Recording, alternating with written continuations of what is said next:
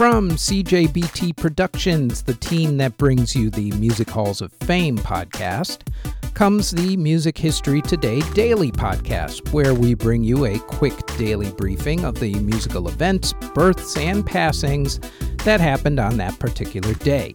So, if you love music and history, then please like, subscribe, and share the Music History Today Daily podcast out every day on Spotify, Amazon Podcasts, Google, Apple, YouTube, or wherever you get your podcast from. The following is a CJBT Productions podcast.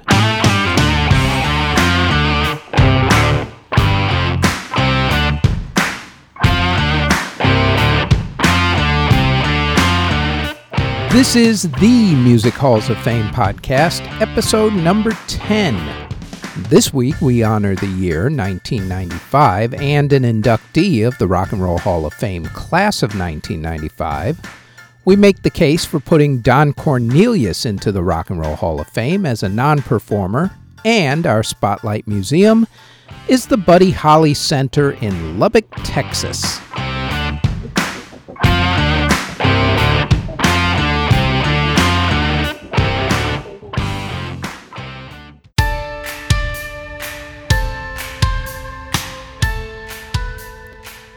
This podcast celebrates those who have been inducted into the Rock and Roll Hall of Fame. We'll also look at the case for certain artists to be inducted into the Hall who aren't there yet. Plus, every week we'll discuss a different musical Hall of Fame, Walk of Fame, or museum and celebrate someone who's been inducted into them. Let's start with our main focus of the podcast, which is the Rock and Roll Hall of Fame. The Hall Foundation was established on April 20th, 1983. Former Atlantic Records chairman Ahmet Ertegun was the head of the foundation at the time. 3 years later, a committee chose Cleveland, Ohio to be the site of the physical location for the museum over Detroit, New York City, Philadelphia, Memphis, and Cincinnati. I say physical location because members have actually been inducted into the hall since 1986, before the building was even opened. Cleveland, Ohio was chosen due to what DJ Alan Freed did to promote rock and roll, including mainstreaming the phrase rock and roll, which was originally black slang for sex, and for holding the first rock and roll concert in Cleveland. Ground was broken for the building on June 7, 1993. The building opened on September 1, 1995 at 1100 Rock and Roll Boulevard on the shore of Lake Erie. The hall gets over 400,000 visitors a year on average. Normal hours of operation are 10 a.m. to 5 p.m., except for Thursdays when they're open until 9 p.m. They're normally open later in the summer months. General admission at the moment is $30. Children 6 through 12 are $20. College students, first responders, military members, and Northeast Ohio residents are $25. And kids 5 and under, Hall of Fame members, and Cleveland residents are free. ID is required to get the discounts. Rockhall.com is their website. That's ROCKHALL.com. As with all places these days, due to COVID restrictions, check with the website for updated information and hours. The criteria for being inducted into the hall was originally that, quote, artists have to have had released their first record 25 years earlier and have created music whose originality, impact, and influence has changed the course of rock and roll. End quote. That interpretation has been updated in recent decades to include music that rock and roll influenced, like reggae and country and hip-hop, and also youth culture that music has influenced and vice versa, which is why hip-hop artists have been inducted. The different categories that people can be inducted for are, for starters, musical excellence, which is for artists, musicians, songwriters, and producers who have had a dramatic impact on music. Early influencers, who are artists whose music influenced rock music and youth culture like jazz and blues. The Ahmet Ertegun Award, which is named for famed record executive Ahmet Ertegun, and goes to a non-performer who's had an impact, like record executives and managers. There's also a category that inducted songs that have influenced music, for instance, the Troggs' classic Wild Thing, and also Sam the Sham and the Pharaohs' Wooly Bully. Of course, the most popular category is the Performers category, which has everyone from Elvis to Tina Turner. The different nominating committees decide who will make the official ballots for that year, and then the ballots are sent to 1,000 musicologists, executives, performers, and other experts. The fans also get a chance to vote, with that vote usually being held on the Hall's website. Then from that, the final inductees are chosen. Now then, with all that being said, let's take a look at this week's honoree.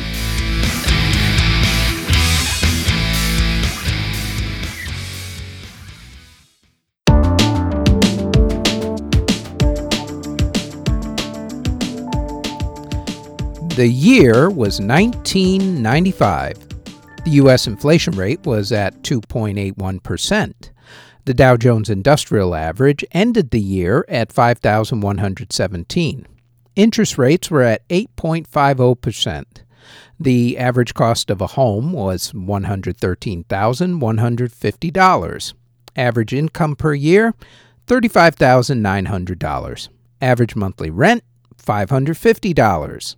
Cost of a gallon of gas was $1.09. Stamps cost 32 cents, and the average cost of a new car was $15,500. Bill Clinton was President of the United States in 1995. Timothy McVeigh and Terry Nichols, who were angry at the United States government concerning the federal raid in Waco, Texas in 1993, detonated a truck bomb in front of the Oklahoma City Federal Building, killing 168 people, including 19 children, in an act of domestic terrorism.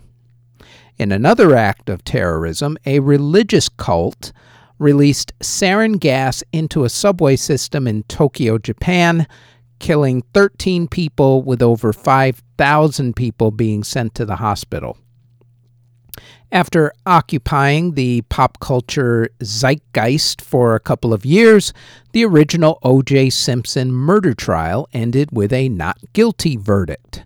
He would later be convicted in a civil trial and would also spend years in jail for robbery and assault a few years later. An earthquake in Russia killed over 2,000 people. Another earthquake in Kobe, Japan, killed 6,433 people. A heat wave in the Midwestern United States killed over 3,000 people. In Chicago alone, that same heat wave killed over 750 people as temperatures hit over 104 degrees for 5 straight days. The Ebola virus killed 244 people in Zaire, Africa. A volcano almost wiped out the island of Montserrat. Israeli Prime Minister Yitzhak Rabin was assassinated by a far right-wing Israeli. Quebec held a referendum on independence from Canada. It was narrowly defeated. A peace treaty was reached between Bosnia, Serbia, and Croatia, but not before the Bosnian Serbs gained control of Srebrenica and killed over 7,000 Muslim men and raped hundreds of Muslim women. Steve Fawcett became the first man to fly across the Pacific Ocean in a hot air balloon. A stock securities broker for the Barings Bank investment firm lost $1.4 billion speculating on the Tokyo Stock Exchange, which led to Barings Bank collapsing. Famous people who were born in 1995 include models Kendall Jenner and Gigi Hadid, YouTube star Logan Paul, actors Timothée Chalamet, Victoria Pedretti, Nick Robinson, Shameik Moore, football players Patrick Mahomes, Ezekiel Elliott, and Deshaun Watson, and Baker Mayfield.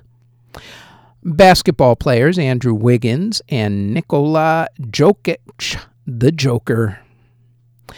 And gymnasts Gabby Douglas and Michaela Maroney. Famous people who passed away in 1995 include actors Elizabeth Montgomery, Roxy Roker, Mae Wicks, Dean Martin, Ginger Rogers, Burl Ives, Lana Turner, Donald Pleasance, Ava Gabor, fashion gurus Paola and Maurizio Gucci, painter Bob Ross, gangster Ronald Cray, serial killer Fred West, British Prime Minister Harold Wilson, Indian Prime Minister Morarki Desai, baseball player Mickey Mantle, writer James Herriot, the man who came up with the polio vaccine, Mr. Jonas Salk, matriarch of the Kennedy family, Rose Kennedy, sportscaster Howard Cosell, entrepreneur Orville Redenbacher, and ballet dancer and actor Alexander Goodenough. The Nobel Peace Prize was shared between Joseph Roblat from Poland and the Pugwash Conferences on Science and World Affairs from Canada for their work in trying to eliminate nuclear arms. United States Speaker of the House Newt Gingrich was named Time Magazine's Person of the Year, and Brad Pitt was named People Magazine's Sexiest Man Alive for the first time. In technology, JavaScript was used for the first time in 1995 along with Java 1.0. Windows 95, Alta Vista, and Internet Explorer were released in 1995. What else happened in 1995? A little company called eBay started. DVDs were first introduced to the general public. IBM released the ThinkPad 701C. Also first used in 1995, the MQ-1 Predator drone. In video gaming, the first Electronic Entertainment Expo, otherwise known as E3, was held in Los Angeles, California. BioWare, the gaming company, started in 1995. The Nintendo Ultra 64, which got a shortened name to the Nintendo 64, made its debut at the Nintendo Space World Software Exhibition, while Nintendo announced in that same time that it would stop making its NES console in America. The Virtual Boy 32-bit console was sold in Japan, then was discontinued later that year. Also being released that year were the Sony PlayStation and the Sega Saturn consoles. As far as popular games of 1995, well, those went to Command & Conquer, Tekken 2, Twisted Metal, Super Mario World 2, Yoshi's Island, Virtua Fighter 2, Doom, Wolfenstein 3D, Donkey Kong Island, Panzer Dragoon, Chrono Trigger, NBA Jam Tournament Edition, Mortal Kombat number 3, Justice League Task Force, and Judge Dredd. In books, there were bestsellers by John Grisham, Michael Crichton, Daniel Steele, Stephen King, Mary Higgins Clark, and The Horse Whisperer by Nicholas Evans. On the nonfiction side, there were bestsellers by General Colin Powell, Howard Stern, Bill Gates, Deepak Chopra, Nelson Mandela, Carl Sagan, Greg Louganis, Charles Kuralt, Ellen DeGeneres, William J. Bennett, Newt Gingrich, O.J. Simpson, who wrote about the infamous double murder, which was really insulting to the victims of the murder, and Barack Obama. Yes, that Barack Obama. To be fair, though, Obama's book Dreams of My Father wouldn't actually be a huge seller until a decade later, once people began to know who he was outside of Chicago politics. In movies, Toy Story came out in 1995 and became the biggest movie of the year. Also out in 1995 were Die Hard with a Vengeance, Apollo 13, GoldenEye, Tank Girl, Bad Boys, A Goofy Movie, Friday, Crimson Tide, Pocahontas, Batman Forever, Species, Dangerous Minds, Mortal Kombat, The Usual Suspects, Showgirls, Dead Presidents, Leaving Las Vegas, The American President, Casino, Money Train, Heat, Waiting to Exhale, Judge Dredd with Sylvester Stallone on this one, Seven, Casper, Waterworld, and the original Robin Williams version of Jumanji.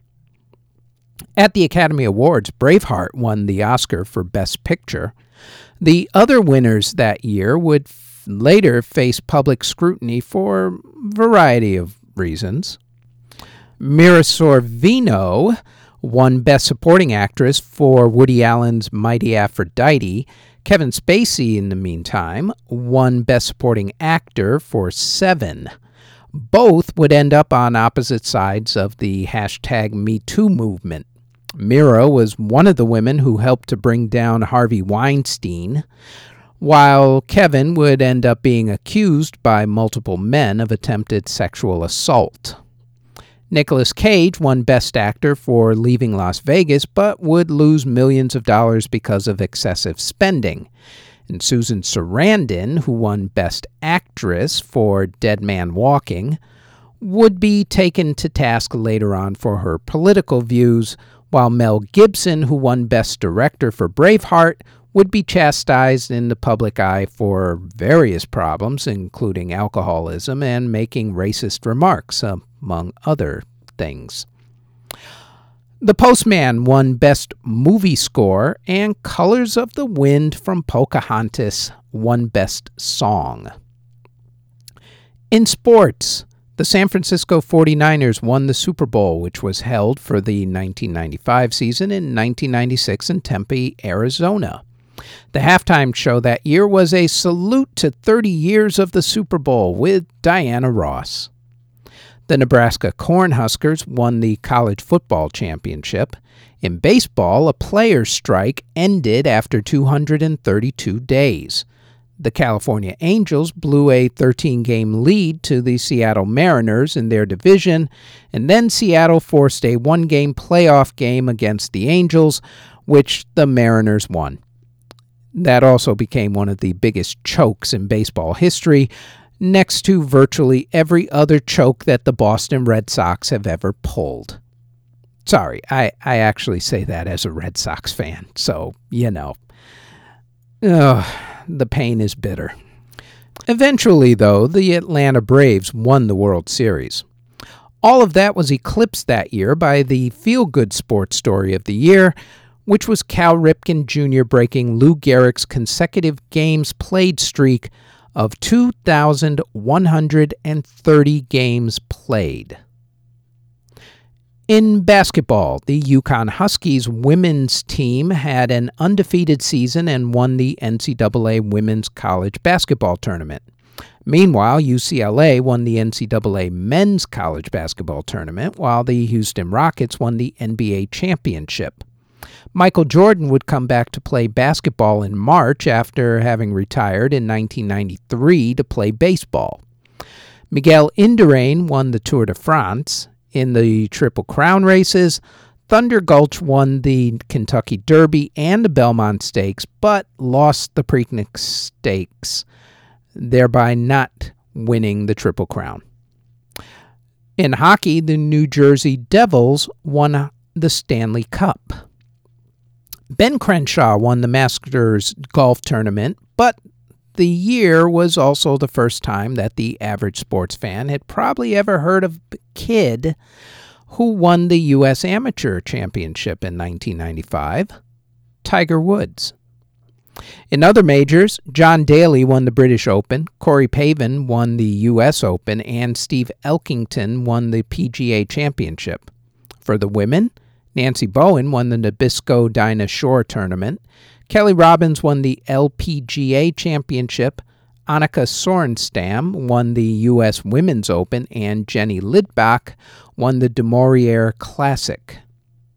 In tennis, Andre Agassi won the Australian Open, Thomas Muster won the French Open, and Pete Sampras won Wimbledon and the U.S. Open.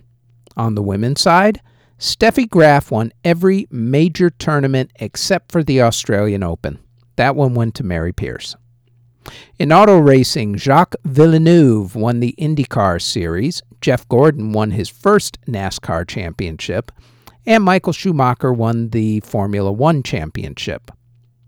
In television, the History Channel debuted in 1995, as did the Golf Channel, ESPN Classic, the Outdoor Life Channel, and Xena, Warrior Princess. The O.J. Simpson trial coverage, though, took over everyone's TV screens that year.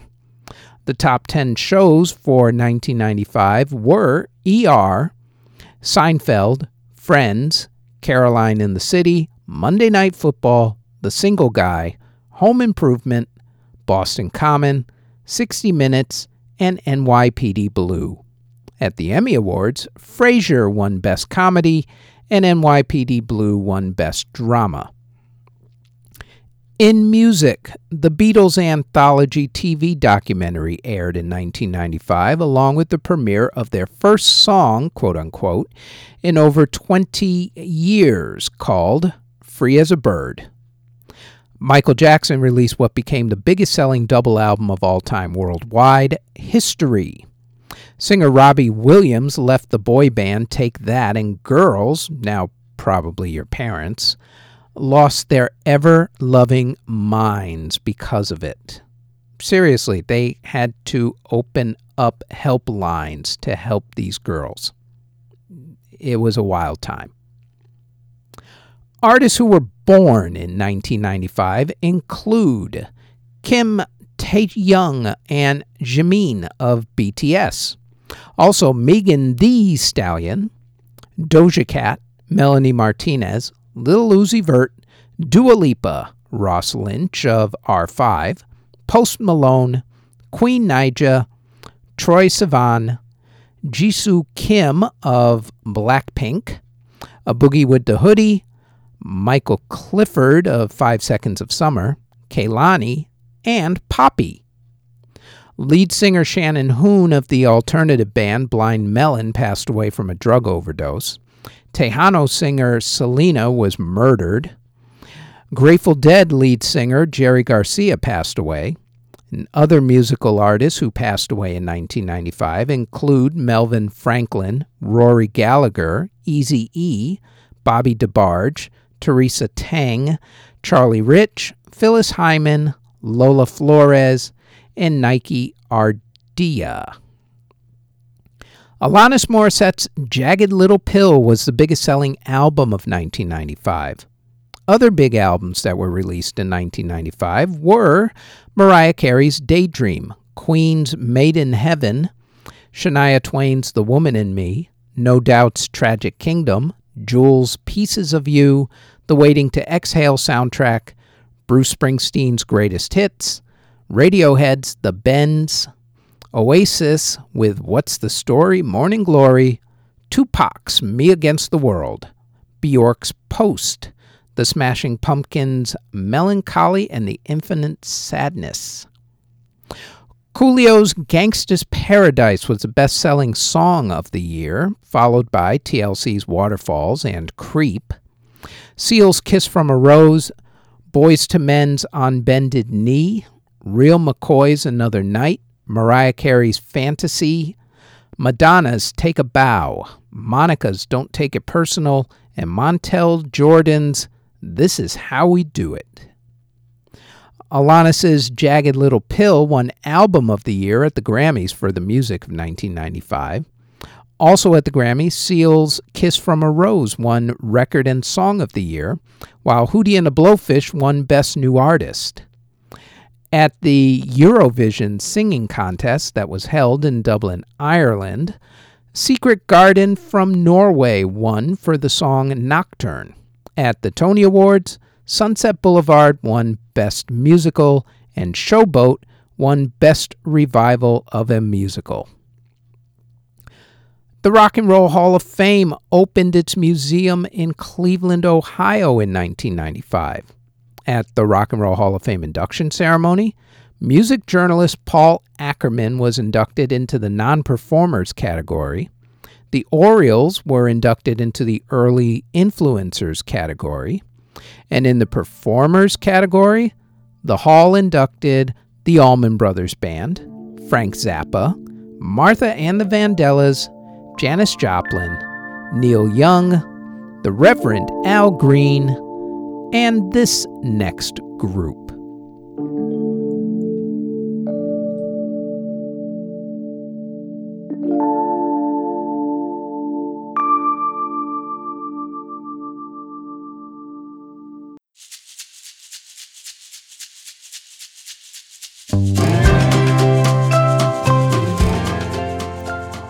In 1968, the Yardbirds were on their last legs. They played what they thought was their last gig in July, and then realized that they still had a few concerts that they were contractually obligated to play in Sweden, Switzerland, Denmark, and the Netherlands. Half of the band was already onto other projects, so they authorized the remaining members to get new members, but to use the name the Yardbirds when performing. Guitarist Jimmy Page and bassist Chris Dreja went looking for a lead singer and found one in Terry Reid. Terry, however, said no, and said instead to try a guy by the name of Robert Plant. Plant said yes, and since the group still needed a drummer, he brought John Bonham on board. Dreja then decided to quit to become a photographer, yet another in the Pete Best Award categories for leaving a band before it became popular. Anyway, Dreja would pop up later in the band story, but in a not-so-good way, as you will see. Bassist John Paul Jones, meanwhile, came to the band and asked to join, so with that lineup in hand, they went off and did the final gigs as the new Yardbirds. Once they were done playing their original gigs, they decided to keep going as a group and record an album together. They recorded and mixed the album at Olympic Studios in London in October of 1968. The reason why it didn't take them too long to record the album, according to Jimmy Page at least, was that most of the songs had already been tested and rehearsed during the tour in Scandinavia. Page covered the costs of the studio, which may have also been another reason why it only took him 36 hours of studio time to record the album. Then, with the album in hand, they went shopping for a record deal. They had the upper hand in negotiations, and they knew it. They negotiated a sweet deal with Atlantic Records, which gave them copyright control and control over every aspect of publicity. They released the album on January 12, 1969, to not-so-good reviews, much like most albums that become classics. Also, like many classics, it didn't matter what the critics said about the album to the public. The public loved it. It became a huge hit. The critics would eventually come around. In fact, Rolling Stone magazine, who originally hated the album, eventually made it their 29th greatest album of all time. Just goes to show you, don't listen to the critics. There was just one problem: the band's name. They were going to go out on tour with the name the New Yardbirds, but received a cease and desist order from former member Chris Dreja. Told you he'd be back. The band would get their new name according to whichever legend you want to go with, from either, say, Bob Dylan or members of The Who or whoever who said that the band would go over like a Led Zeppelin. Well, that was wrong. That album, by the way, would go on to sell over 10 million copies and go top 10 in 5 countries, including America. The album that had the now classics Good Times, Bad Times, Babe, I'm Gonna Leave You, Dazed and Confused, I Can't Quit You Baby, and Communication Breakdown was called Led Zeppelin 1. Led Zeppelin 2 was heavier, and according to the band, was when the group really started playing well. The mastermind behind the album this time was, of course, Jimmy Page. He made sure everybody stayed on track. The album was written and recorded while the band was on tour between April and August of 1969. Robert Plant, in retrospect, wasn't too thrilled with that due to some of the recording studios that they were forced to record in while on tour. The album was released on October 22nd of that year, and the only officially released single from the album was the first song, Whole Lotta Love. That song, either its wailing guitar, thumping bass, Robert Plant's demanding vocals, all backed up by John Bonham's masterful drumming, set the tone for the rest of the album. The one problem with the song concerns the lyrics. Some of them were actually lifted from blues greats Willie Dixon's song, I Need Love. The group was sued and had to settle out of court on that one, which makes you wonder about their current problems with Stairway to Heaven and that plagiarism lawsuit that finally got taken care of. And even though Whole Lotta Love was the only released single, other songs from the album have made the lexicon of classic radio streaming services everywhere, like the Lemon song Ramble On and Moby Dick, which all get regular rotation on the radio these days. As far as the album went chart-wise, it did really well. It went top 10 in 11 different countries, number 1 in 7 of them, including America. Now, when Led Zeppelin 3 came out, it performed okay, but the critics, again, were at best lukewarm to the album, much like they were with Led Zeppelin 1 and 2. For the 4th album, they decided not to even call it Led Zeppelin 4. They simply put 4 symbols on the album's cover. The guys decided not to do any more touring and to concentrate on recording. They went to the English countryside to a place called Headley Garage. They also took a mobile recording studio with them and got down to business with Jimmy Page back at the helm.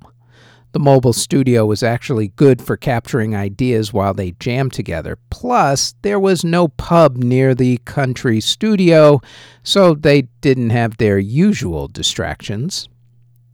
The album had their customary 2 officially released singles. As with every Led Zeppelin album, all of the songs became hits. Black Dog was named after a black dog that used to hang around the studio and was actually the first single released. Rock and Roll was also released as a single and came out of one of those jam sessions. The Battle of Evermore was based on the Scottish Independence Wars. Stairway to Heaven is also known as the DJ bathroom break song because of its length, which clocks in at somewhere hovering around 10 minutes or so. It was also part of a lawsuit that was filed by another group named Spirit, who claimed that the beginning of the song was stolen from them. That was settled by the Supreme Court, which actually held in favor of Led Zeppelin. Misty Mountain Top was about cops, student protesters, and drug possession, and the title was based on J.R.R. Tolkien. Four Sticks is based on a drum pattern that John Bonham did. Going to California was actually about California earthquakes. And When the Levee Breaks was actually first recorded in 1929. When Led Zeppelin 4 was released on November 8, 1971, it had already been delayed. The album that was supposed to come out in April of that year went straight to number 1 in America and top 10 in 8 other countries. It sold over 16 million certified copies in America, making it one of the biggest best-selling albums of all time. In total, Led Zeppelin released 8 studio albums and 4 live albums until they disbanded after the sudden death of John Bonham from alcohol intoxication in 1980. Led Zeppelin has sold over 300 million records worldwide, with 111.5 million of those being sold in America alone, and 4 of those albums sold over 10 million copies each in the United States. Their albums have consistently been put on many a best-of list, including all the albums I just mentioned. They have been labeled the greatest rock and roll band of all time, and 4 of their albums have been put into the Grammy Hall of Fame. They were inducted into the UK Music Hall of Fame in 2006, and in 1995, the Rock and Roll Hall of Fame did the honors. Inducted by Steven Tyler and Joe Perry of Aerosmith, themselves inductees in 2001, Led Zeppelin, inducted into the Rock and Roll Hall of Fame, class of 1995.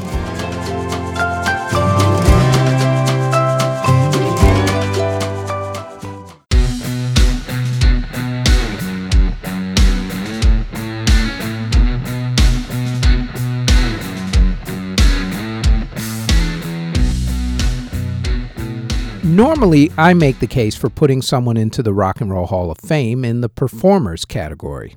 This time, though, I'm going to make the case for putting someone into the hall in the non-performers category. The sad thing is that I have to make the case for him because he should have been in the hall a long time ago, and I now have to beat the drum for a man who was important to R&B, dance, funk music, and overall, the African-American culture. Dick Clark hosted the teen dance show American Bandstand for over 3 decades, and during that time, he turned many recording artists into stars, and sometimes while profiting from their recordings. Hence his involvement in the payola scandal that took down Cleveland DJ Alan Freed. For Clark's efforts and influence, he was inducted into the Hall in 1993. His R&B counterpart, however, has not been. Don Cornelius was the host and creator of the TV show Soul Train. The show, which ran for 35 years, was as much a part of Black America as Ebony and Jet magazine back in the day. It helped disco to gain a wider audience. It helped make stars out of the Jackson 5 and a lot of other acts. And even white artists who were savvy enough to show up gained a wider audience, like Tina Marie, Sheena Easton, and Elton John, just to name a few. The show gave the world the Soul Train line dance, the spelling board, and of course those fabulous Soul Train dancers. That was all due to host Don Cornelius, who gave us peace, love, and soul. And yet, for all his efforts and influence, he gets no love from the Hall voters. That is shameful, because if you let a guy like Dick Clark in, who was part of the payola scandal, then you absolutely have to let Don Cornelius into the Rock and Roll Hall of Fame as a non-performer.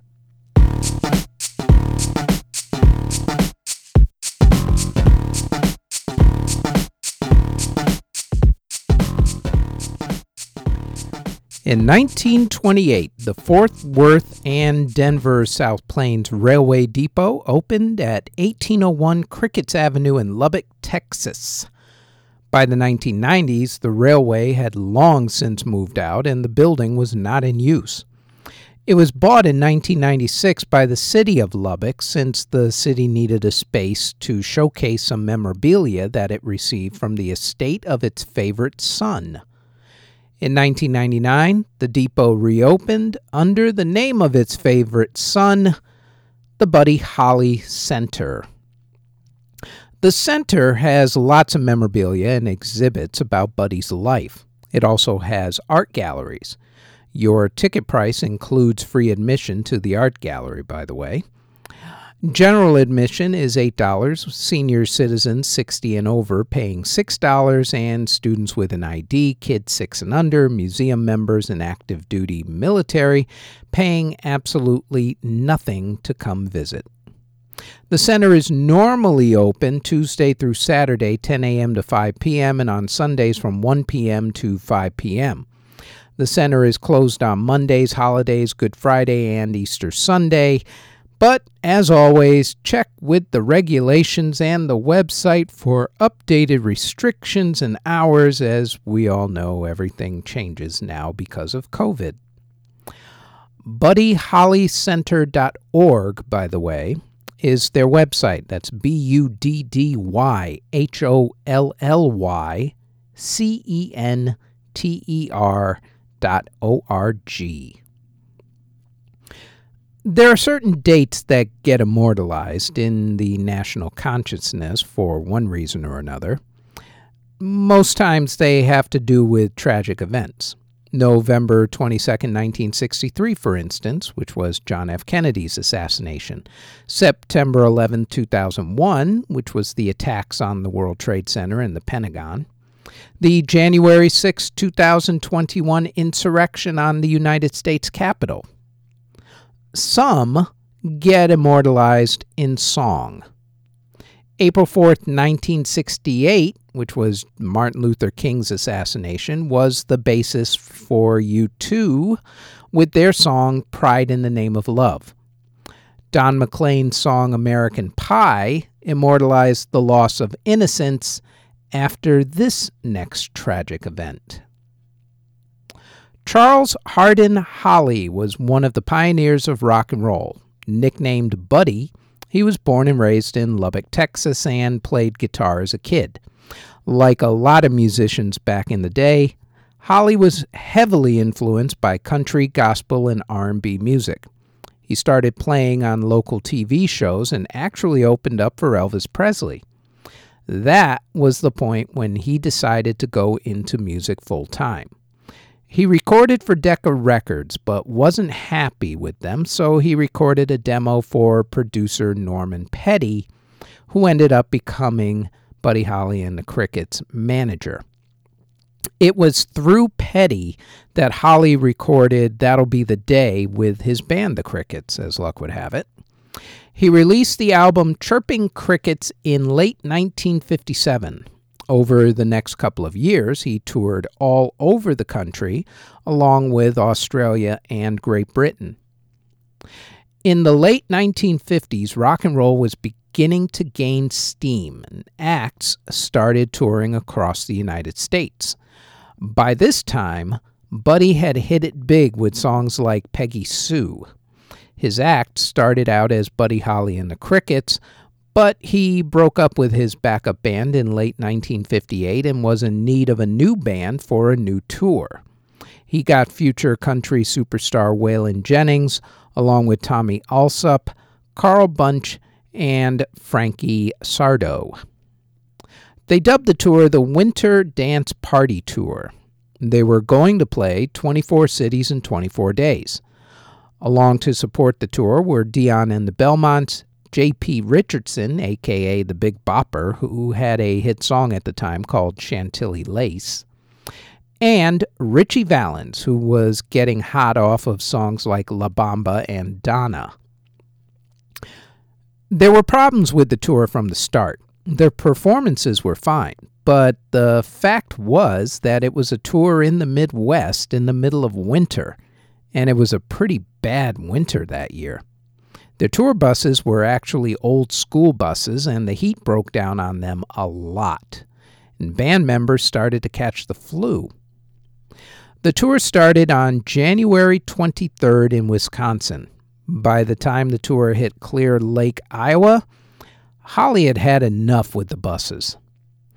As it were, Clear Lake wasn't on the original tour list, but they had an open date and the buses had driven over 350 miles just to get there. So Holly decided that he was going to charter a plane for the next stop, which was Fargo, North Dakota. The manager of the Surf Ballroom, the place where they were playing that night, called the Dwyer Flying Service to charter a single-engine Beechcraft 35 Bonanza plane with a pilot named Roger Peterson. The plane could only fit 3 people plus the pilot. So, not everybody on the tour, for obvious reasons, could fit. There has been some discrepancy as to exactly how the events went down as to how people were chosen for the flight, especially after Dion DiMucci, the Dion and the Belmonts, changed up the story a little bit in an interview not that long ago. I'm going to go with the common story as it is known and was portrayed in the Ritchie Valens movie La Bamba starring Lou Diamond Phillips. Originally, it was supposed to be Holly, Jennings, and Alsop on the flight. However, Richardson, the Big Bopper, had the flu and asked Jennings if he could take the seat. Jennings said yes, and when Holly found out about it, he good-naturedly kidded with Jennings, saying, quote, "I hope your old bus freezes up," end quote. To which Jennings kidded, quote, "Well, I hope your old plane crashes," end quote. That phrase haunted Jennings for the rest of his life. As far as how Valens ended up on that flight, he asked to trade with Alsop. Alsop didn't want to give it up, so the two decided on a coin toss. Valens won the coin toss. After the concert, Holly, Richardson, and Valens were driven out to the airfield and boarded the plane. The weather going to Fargo that night was getting bad, but apparently the pilot, Peterson, never got those updates to the forecast. The plane took off. When the plane was supposed to do a radio check, there was no response. The air tower tried again and again. No response. The next morning, the owner of the Dwyer Flying Service took up another airplane to retrace the flight path to see what might have happened. And it was he who spotted the wreckage of the plane, which had crashed into a field not long after takeoff. Buddy Holly's wife, who was pregnant at the time, found out about the plane crash via news reports and not from the authorities. She collapsed and later had a miscarriage. After that, a rule was adopted to not release any victims' names of an accident until relatives are notified first.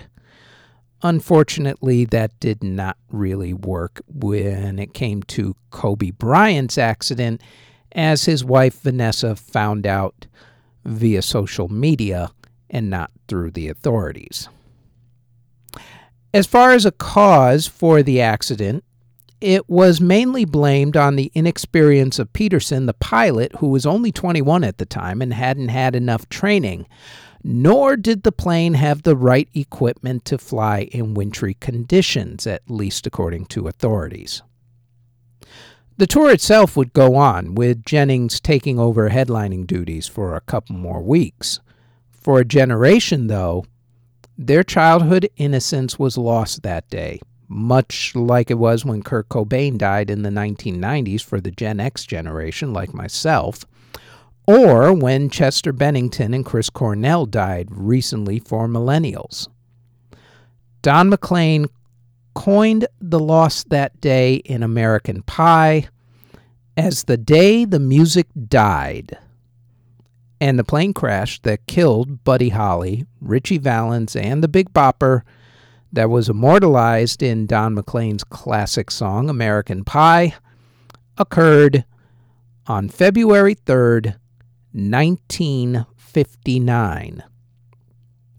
And you can learn more about the short but brilliant life of Buddy Holly and view all of his memorabilia at the Buddy Holly Center at 1801 Crickets Avenue in Lubbock, Texas. And that is it for the Music Halls of Fame podcast, episode number 10. Thanks for listening. Audio engineering and editing, video editing, writing, narration, basically everything having to do with this podcast is done by yours truly. You can find us on our website at cjbtproductions.com. Our podcast is on all of your favorite podcast providers such as Apple Music, Google Podcasts, CastBox, Spotify, etc., all under Music History Today. If you would like to support this podcast, our Patreon can be found at patreon.com/Music History Today. We are also on Twitter at Music History Day. And you can now find us on YouTube. Don't forget to like, subscribe, and hit that notification bell anytime you want to know exactly what videos are dropped and when. All of those links can be found in the show notes below. Thank you very, very much for listening.